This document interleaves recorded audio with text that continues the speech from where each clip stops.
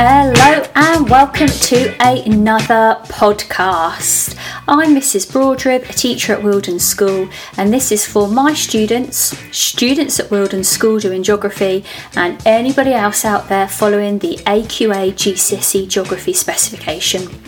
Today's podcast is going to be a short one, and I actually don't have much in the way of Google Slides and resources and PDFs to go with it.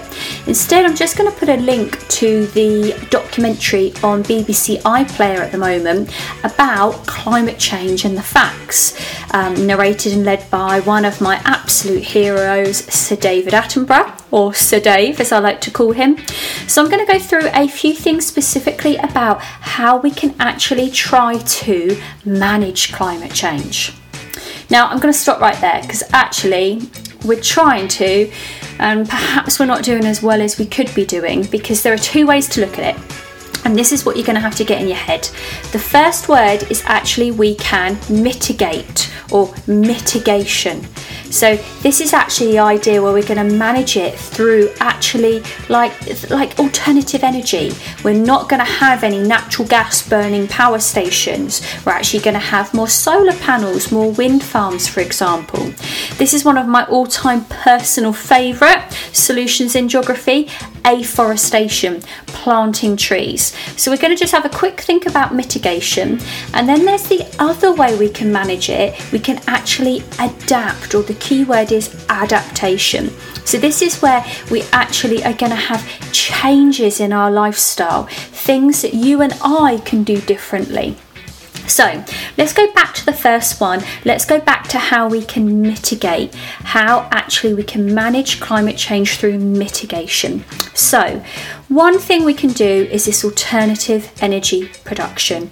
We can stop the fossil fuels. We can say no to electricity coming from coal, natural gas, even oil burning power stations, and instead we can invest more in tidal energy, solar energy, wave energy. It's amazing. There's two things here. First of all, the UK, during this crisis at the moment of COVID-19 and the lockdown, the UK has actually not had any coal burning power stations providing any electricity through the national grid. We're up to, I think now, about 40 days of coal-free electricity, which not only is a record breaker, never happened before, but it means that less carbon dioxide is being produced. It's helped that the good weather means solar panels are working a lot harder. So that has helped to some degree, but it also shows how much money has been spent and invested. When I started teaching all those years ago, actually solar energy, wind energy was not that big a deal. It is now. We've got way more solar farms, even people. You notice it in Hedge End, where our school's based, people having them installed on their roofs. It's brilliant. And then it comes into my second point there. My bestie, Mrs. Burden, her husband is actually a marine engineer, and he's been responsible for developing a tidal platform using wave energy to generate electricity, and he's been testing it off the coast of Scotland. Amazing. I think that man is going to be very famous one day. Okay, let's move on to some other strategies. We've got carbon capture. So this truly is the process of just that, capturing the carbon before it's released into the atmosphere, say from a fossil fuel burning power plant or from a factory, releasing greenhouse gases, and actually then storing it underground so it's not making its way out into the atmosphere. The science behind it is mind-boggling and amazing, and it's pretty pricey. I don't think many companies are going to want to choose to do this, but we could make it worth their while. There could maybe be tax breaks, and we could see this increase in popularity. Then we've got the one I've already mentioned, afforestation, planting trees. Let's get those trees growing up, being the lungs truly of our universe, taking in the CO2 and releasing O2. Now, as much as I like this, it does take a while for trees to grow to maturity. We don't just plant a seedling and it starts taking in carbon dioxide. We are talking years.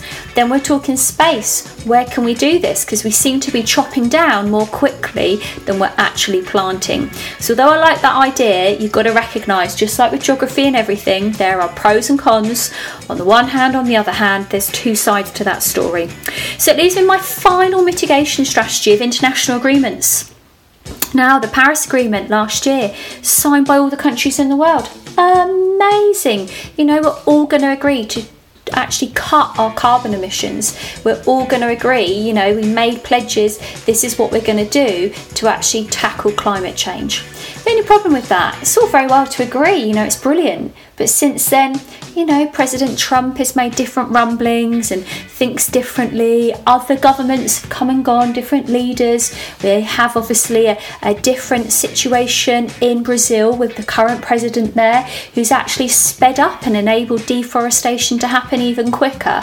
So amazing as it was to get all countries to agree to this Paris Agreement, sadly, are they all going to follow through? So then that leads me to the big other way. Let's go back to that word adaptation, adapting, changing how we live.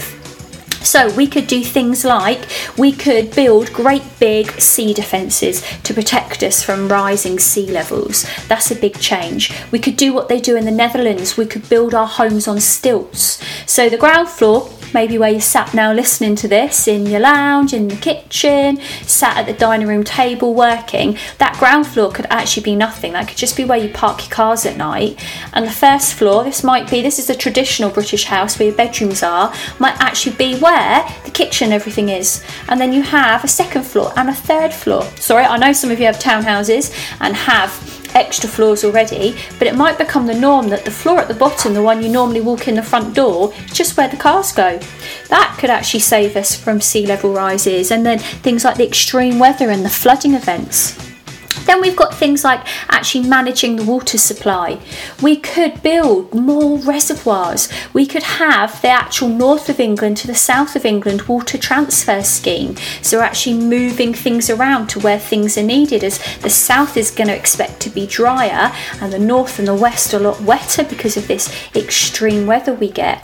We can even do things like we can change our agricultural systems. Although they can be controversial, genetically modified GM crops can actually be much more drought resistant or much more tolerant to actually surviving in kind of flooding and extreme weather events. So we can change what we grow and how we grow it. I know those of you who know me, I'm sorry to say this, but I do enjoy at the weekend a little tipple of wine, and English vineyards have come on massively as things have got warmer, and we're changing our practices there. Okay, I've been through quite a lot. So I hope this is all sunk in, and maybe you might want to go back, listen again and take some notes. I am going to pop a link to Sir Dave's, as I like to call him, Sir David Attenborough's documentary on the BBC about the facts about climate change. Maybe if you've got some time you can give it a watch, or if you're in my class, hopefully you're doing this activity already for me this week in the work I'm setting online. Stay safe everybody, take care, and then I'll be back next week. Bye!